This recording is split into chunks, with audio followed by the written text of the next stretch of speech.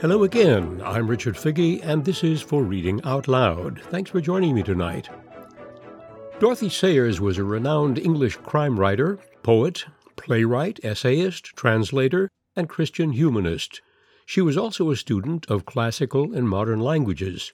She is best known for her Lord Peter Wimsey mystery series. Check them out if you haven't already. The whimsy tonight is of a different order. In addition to her many novels, Dorothy Sayers wrote beautifully crafted and witty short mystery stories. Tonight's is called The Fountain Plays.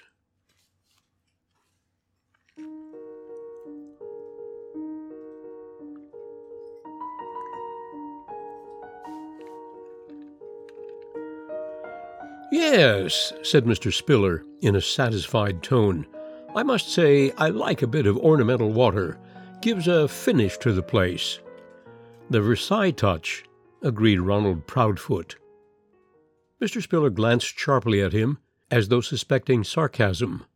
But his lean face expressed nothing whatever. Mr. Spiller was never quite at his ease in the company of his daughter's fiancé, though he was proud of the girl's achievement. With all his, to Mr. Spiller, unamiable qualities, Ronald Proudfoot was a perfect gentleman, and Betty was completely wrapped up in him. "The only thing it wants," continued Mr. Spiller, "to my mind, that is opening up, to make a vista, so to say. You don't get the effect with these bushes on all four sides." "Oh, I don't know, Mr. Spiller," objected Mrs. Digby in her mild voice. "Don't you think it makes rather a fascinating surprise? You come along the path, never dreaming there's anything behind those lilacs, and then you turn the corner and come suddenly upon it. I'm sure when you brought me down to see it this afternoon, it quite took my breath away." "There's that, of course," admitted Mr. Spiller. It occurred to him, not for the first time, that there was something very attractive about Mrs. Digby's silvery personality. She had distinction, too. A widow and widower of the sensible time of life, with a bit of money on both sides, might do worse than settle down comfortably in a pleasant house with half an acre of garden and a bit of ornamental water. "And it's so pretty and secluded," went on Mrs. Digby, "with these glorious rhododendrons. Look how pretty they are, all sprayed with the water, like fairy jewels, and the rustic seat against those dark cypresses at the back. Really Italian. And the scent of lilac is so marvelous." Mr. Spiller knew that the cypresses were in fact yews, but he did not correct her. A little ignorance was becoming in a woman. He glanced from the cotoneasters at one side of the fountain to the rhododendrons on the other, their rainbow flower trusses sparkling with diamond drops. "I wasn't thinking of touching the rhododendrons or the cotoneasters," he said. "I only thought of cutting through that great hedge of lilac, so as to make a vista from the house. But the ladies must always have the last word, mustn't they, Ronald?" He could never bring out Proudfoot's Christian name naturally. "If you like it as it is, Mrs. Digby, that settles it. The lilacs shall stay." "It's too flattering of you," said Mrs. Digby. "But you mustn't think of altering your plans for me. I haven't any right to interfere with your beautiful garden." "Indeed you have," said Mr. Spiller. "I defer to your taste entirely. You have spoken for the lilacs, and henceforward they are sacred." "I shall be afraid to give an opinion on anything after that," said Mrs. Digby, shaking her head. "But whatever you decide to do, I'm sure it will be lovely. It was a marvelous idea to think of putting the fountain there. It makes all the difference to the garden." Mr. Spiller thought she was quite right, and, indeed, though the fountain was rather flattered by the name of ornamental water, consisting as it did of a marble basin set in the center of a pool of about 4 feet square, it made a brave show, with its plume of dancing water 15 feet high, towering over the smaller shrubs and almost overtopping the tall lilacs, and its cooling splash and tinkle soothed the ear on this pleasant day of early summer. "Costs a bit to run, doesn't it?" demanded Mr. Gooch. He had been silent up till now, and Mrs. Digby felt that his remark betrayed a rather sordid outlook on life. Indeed, from the first moment of meeting Mr. Gooch, she had pronounced him decidedly common, and wondered that he should be on such intimate terms with her host. "No, no," replied Mr. Spiller. "No, it's not expensive. You see, it uses the same water over and over again. Most ingenious. The fountains in Trafalgar Square work on the same principle, I believe. Of course, I had to pay a bit to have it put in, but I think it's worth the money." "Yes, indeed," said Mrs. Digby. "I always thought you were a warm man, Spiller," said Mr. Gooch with a vulgar laugh. "Wish I was in your shoes. A snug spot, that's what I call this place. Snug." "I'm not a millionaire," answered Mr. Spiller rather shortly, "but things might be worse in these times. Of course," he added more cheerfully, "one has to be careful. I turn the fountain off at night, for instance, to save leakage and waste." "I swear you do, you damned old miser," said Mr. Gooch offensively. Mr. Spiller was saved replying by the sound of a gong in the distance. "Ah, there's dinner," he announced, with a certain relief in his tone. The party wound their way out between the lilacs and paced gently up the long, crazy pavement, past the herbaceous borders and the 2 long beds of raw little ticketed roses, to the glorified villa which Mr. Spiller had christened the Pleasance. It seemed to Mrs. Digby that there was a slightly strained atmosphere about dinner, though Betty, pretty as a picture and very much in love with Ronald Proudfoot, made a perfectly charming little hostess. The jarring note was sounded by Mr. Gooch. He ate too noisily, drank far too freely, got on Proudfoot's nerves, and behaved to Mr. Spiller with a kind of veiled insolence which was embarrassing and disagreeable to listen to. She wondered again where he had come from, and why Mr. Spiller put up with him. She knew little about him, except that from time to time he turned up on a visit to the Pleasance, usually staying there about a month, and being apparently well supplied with cash. She had an idea that he was some sort of commission agent, though she could not recall any distinct statement on this point. Mr. Spiller had settled down in the village about 3 years previously, and she had always liked him. Though not, in any sense of the word, a cultivated man, he was kind, generous, and unassuming, and his devotion to Betty had something very lovable about it. Mr. Gooch had started coming about a year later. Mrs. Digby said to herself that ever she was in a position to lay down the law at the Pleasance, and she had begun to think matters were tending that way, her influence would be directed to getting rid of Mr. Gooch. "How about a spot of bridge?" suggested Ronald Proudfoot when coffee had been served. It was nice, reflected Mrs. Digby, to have coffee brought in by the manservant. Masters was really a very well-trained butler, though he did combine the office with that of chauffeur. One would be comfortable at the Pleasance.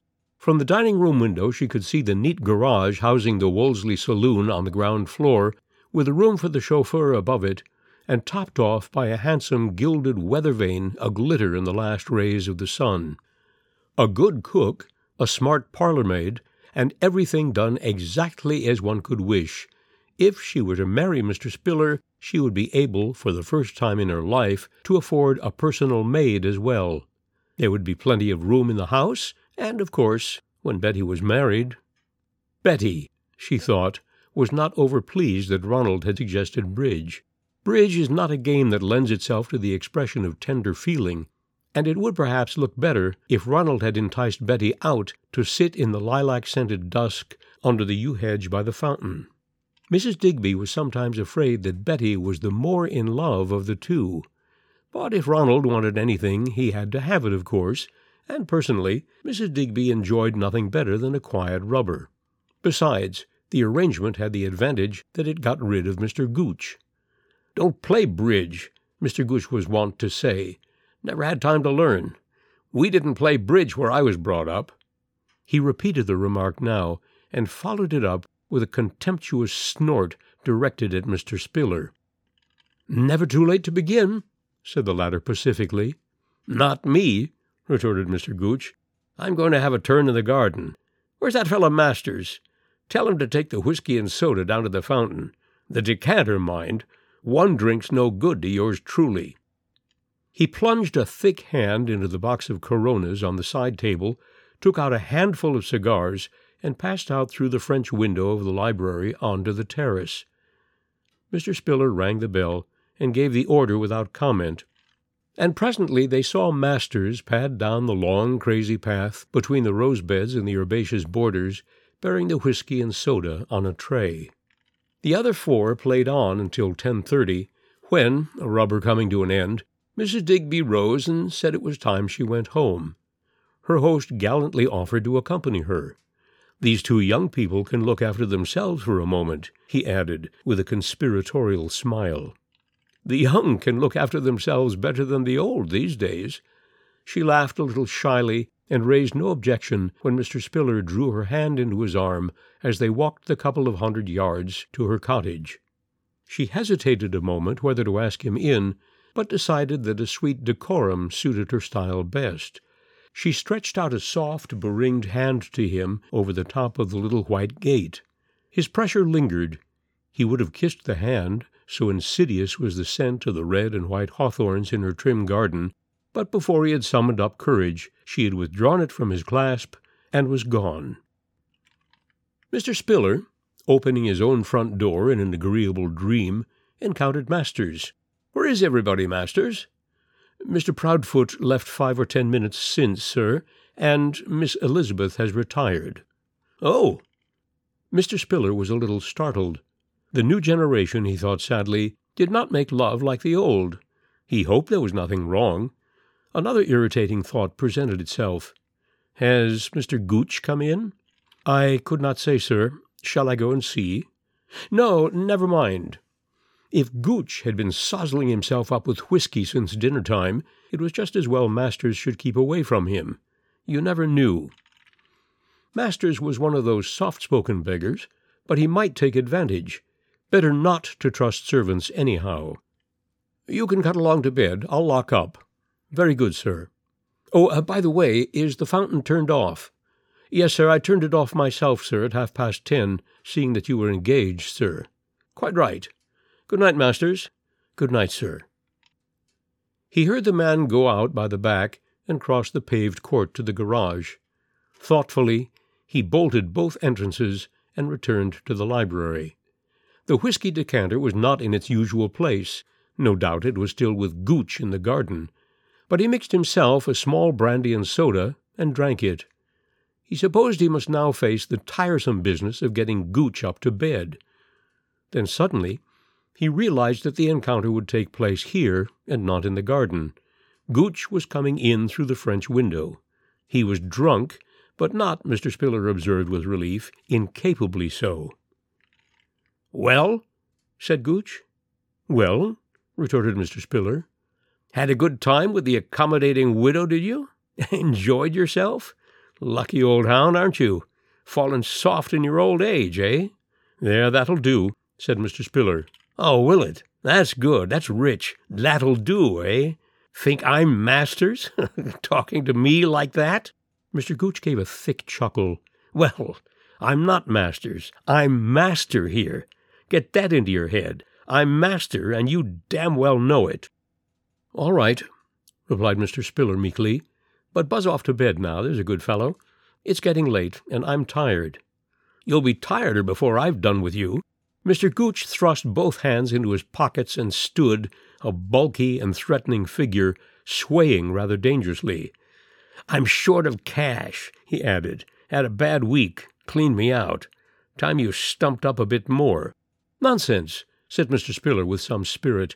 "I pay you your allowance as we agreed, and let you come and stay here whenever you like, and that's all you get from me." "Oh, is it? Getting a bit above yourself, aren't you? Number bleeding 4132. "Hush," said Mr. Spiller, glancing hastily round as though the furniture had ears and tongues. "Hush, hush," replied Mr. Gooch mockingly. "You're in a good position to dictate terms, aren't you, 4132? Hush! The servants might hear. Betty might hear. Betty's young man might hear. Ha! Betty's young man. He'd be particularly pleased to know her father was an escaped jailbird, wouldn't he? Liable at any moment to be hauled back to work out his 10 years hard for forgery. And when I think," added Mr. Gooch, "that a man like me, that was only in for a short stretch and worked it out good and proper, is dependent on the charity of my dear friend 4132 while he's rolling in wealth." "I'm not rolling in wealth, Sam," said Mr. Spiller, "and you know darn well I'm not. But I don't want any trouble. I'll do what I can if you'll promise faithfully this time that you won't ask for any more of these big sums, because my income won't stand it." "Oh, I promise that all right," agreed Mr. Gooch cheerfully. "You give me 5,000 down—" Mr. Spiller uttered a strangled exclamation. 5,000? How do you suppose I'm to lay hands on 5,000 all at once? Don't be an idiot, Sam. I'll give you a check for 500. 5,000, insisted Mr. Gooch, or up goes the monkey. "But I haven't got it," objected Mr. Spiller. "Then you bloody well better find it," returned Mr. Gooch. "How do you expect me to find all that?" "That's your lookout. You oughtn't to be so damned extravagant, spending good money that you ought to be giving me on fountains and stuff. No, it's no good kicking, Mr. Respectable 4132. I'm the man on top, and you're for it, my lad, if you don't look after me properly, see?" Mr. Spiller saw only too clearly.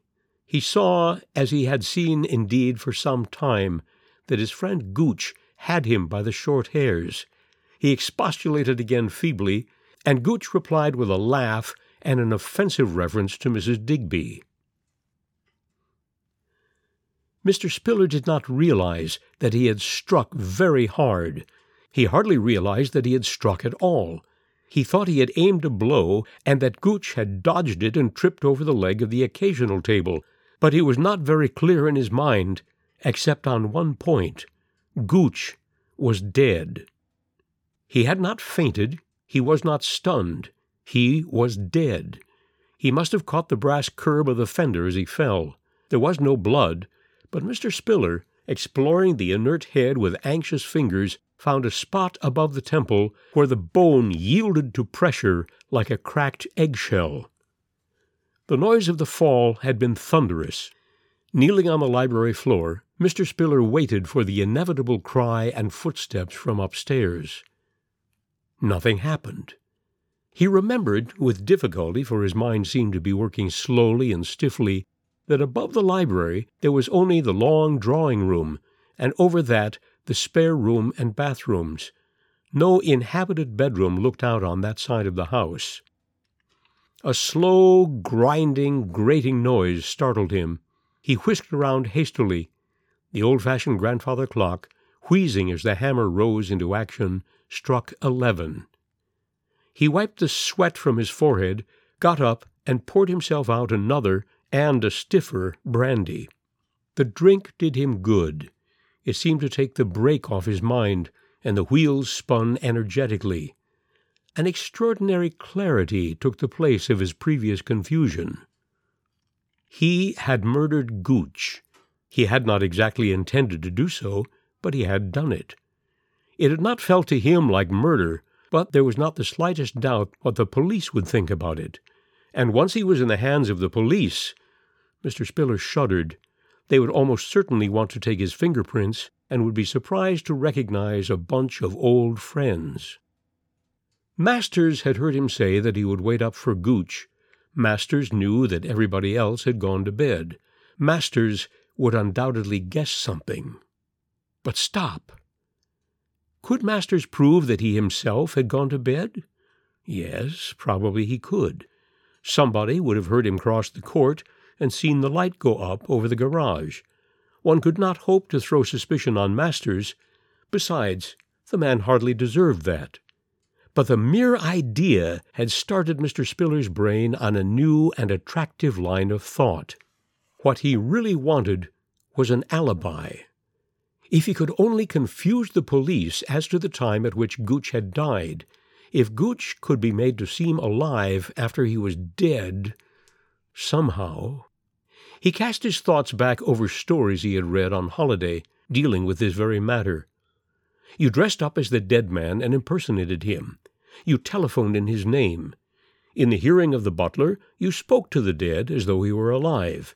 You made a gramophone record of his voice and played it. You hid the body, and thereafter sent a forged letter from some distant place. He paused for a moment. Forgery. But he did not want to start that old game over again. And all these things were too elaborate or else impracticable at that time of night. And then it came to him suddenly that he was a fool. Gooch must not be made to live later, but to die earlier. He should die before 10:30, at the time when Mr. Spiller, under the eyes of 3 observers, had been playing bridge. So far, the idea was sound and even in its broad outline obvious. But now one had to come down to detail. How could he establish the time? Was there anything that had happened at 10:30? He helped himself to another drink, and then, quite suddenly, as though lit by a floodlight, he saw his whole plan, picked out vividly complete, with every joint and angle clear cut. He glanced at his watch. The hands stood at 20 minutes past 11. He had the night before him. He fetched an electric torch from the hall and stepped boldly out of the French window. Close beside it, against the wall of the house, were 2 taps, one ending in a nozzle for the garden hose, the other controlling the fountain at the bottom of the garden. This latter he turned on, and then, without troubling to muffle his footsteps, followed the crazy paved path down to the lilac hedge and round by the bed of cotoneasters. The sky, despite the beauty of the early evening, had now turned very dark, and he could scarcely see the tall column of pale water above the dark shrubbery, but he heard its comforting splash and ripple, and as he stepped upon the surrounding grass, he felt the blown spray upon his face. The beam of the torch showed him the garden seat beneath the yews, and the tray, as he had expected, standing upon it. The whiskey decanter was about half full. He emptied the greater part of its contents into the basin, wrapping the neck of the decanter in his handkerchief so as to leave no fingerprints. Then, returning to the other side of the lilacs, he satisfied himself that the spray of the fountain was invisible from house or garden. The next part of the performance he did not care about. It was risky. It might be heard. In fact, he wanted it to be heard if necessary. But it was a risk. He licked his dry lips and called the dead man by name. "Gooch! Gooch!" No answer, except the splash of the fountain, sounding to his anxious ear abnormally loud in the stillness. He glanced round, almost as though he expected the corpse to stalk awfully out upon him from the darkness, his head hanging and its dark mouth dropping open to show the pale gleam of its dentures. Then, pulling himself together, he walked briskly back up the path, and when he reached the house again, listened. There was no movement, no sound but the ticking of the clocks. He shut the library door gently. From now on, there must be no noise. There was a pair of galoshes in the cloakroom near the pantry. He put them on and slipped like a shadow through the French window again. Then, round the house, into the courtyard. He glanced up at the garage. There was no light in the upper story, and he breathed a sigh of relief, for Masters was apt sometimes to be wakeful. Groping his way to an outhouse, he switched the torch on. His wife had been an invalid for some years before her death, and he had brought her wheeled chair with them to the Pleasance, having a dim, sentimental reluctance to sell the thing. He was thankful for that now, thankful, too, that he had purchased it from a good maker, and that it ran so lightly and silently on its pneumatic tires. He found the bicycle pump and blew the tires up hard, and, for further precaution, administered a drop of oil here and there. Then, with infinite precaution, he wheeled the chair round to the library window. How fortunate that he had put down stone flags and crazy paving everywhere so that no wheel tracks could show. The job of getting the body through the window and into the chair took it out of him. Gooch had been a heavy man, and he himself was not in good training. But it was done at last.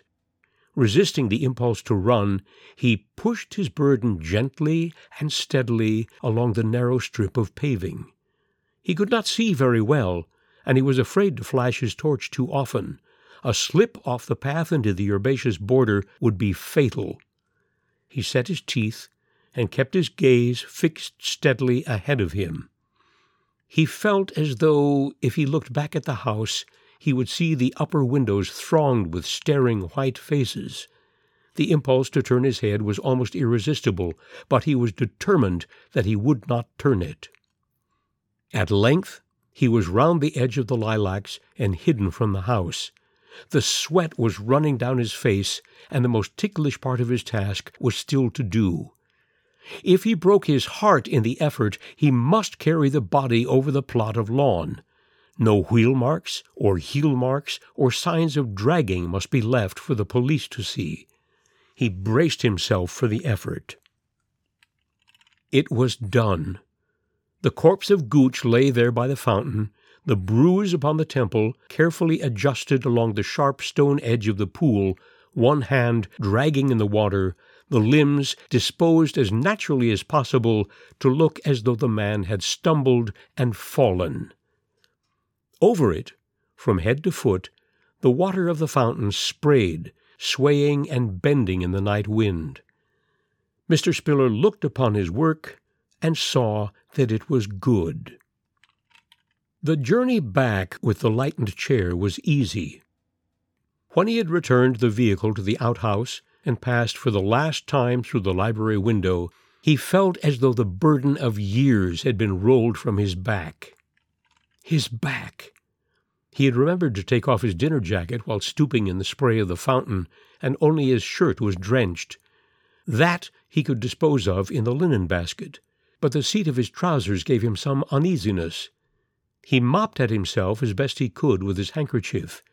Then he made his calculations. If he left the fountain to play for an hour or so, it would, he thought, produce the desired effect. Controlling his devouring impatience, he sat down and mixed himself a final brandy. At 1 o'clock he rose, turned off the fountain, shut the library window with no more and no less than the usual noise and force, and went with firm footsteps up to bed. Inspector Frampton was, to Mr. Spiller's delight, a highly intelligent officer. He picked up the clues thrown to him with the eagerness of a trained terrier. The dead man was last seen alive by Masters after dinner, 8:30, just so, after which the rest of the party had played bridge together till 10:30. Mr. Spiller had then gone out with Mrs. Digby. Just after he left, Masters had turned off the fountain.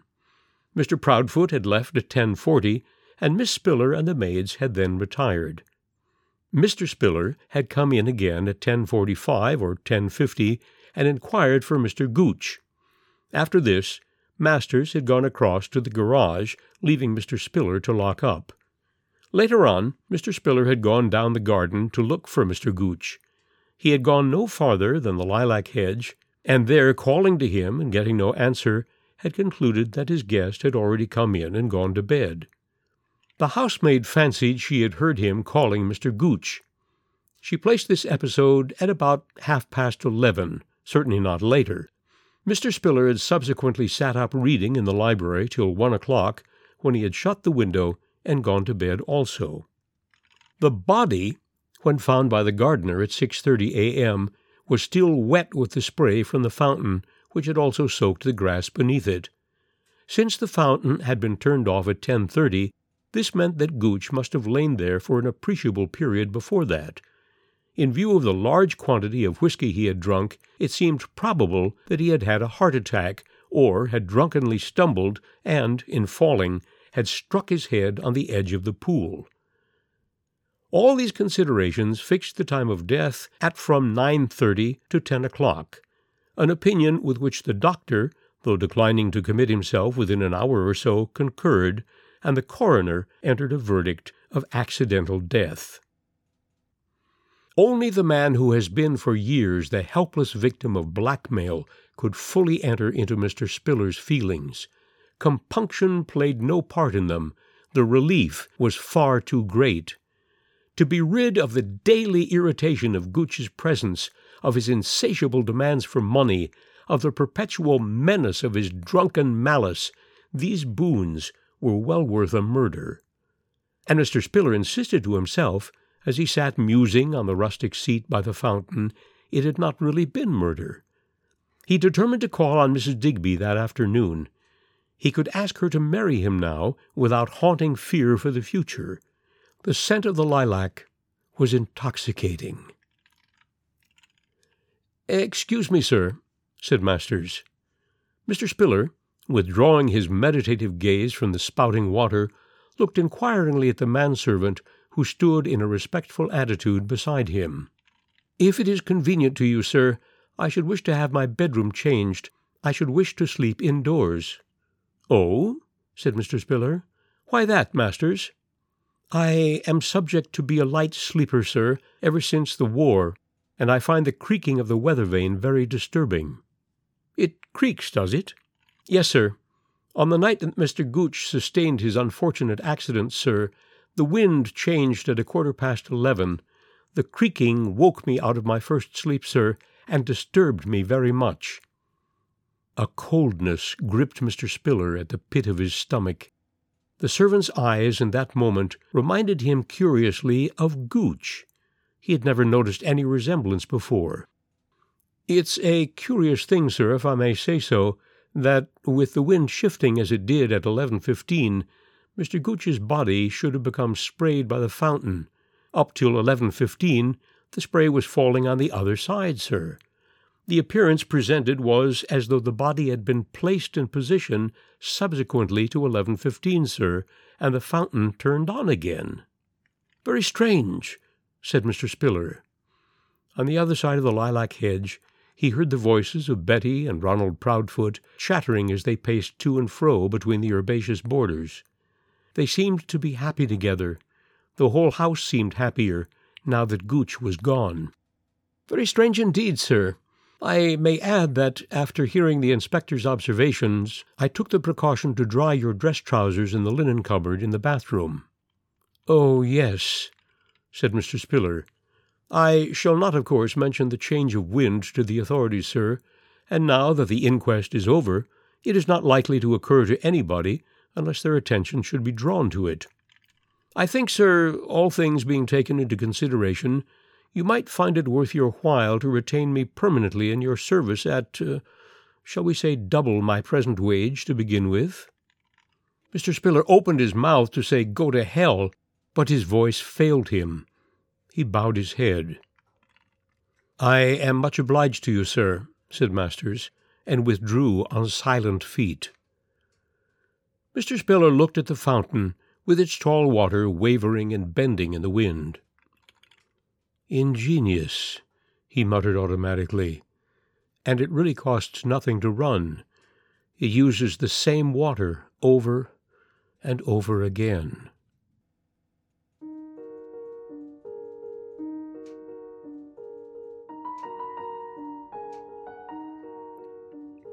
You've been listening to The Fountain Plays by Dorothy Sayers.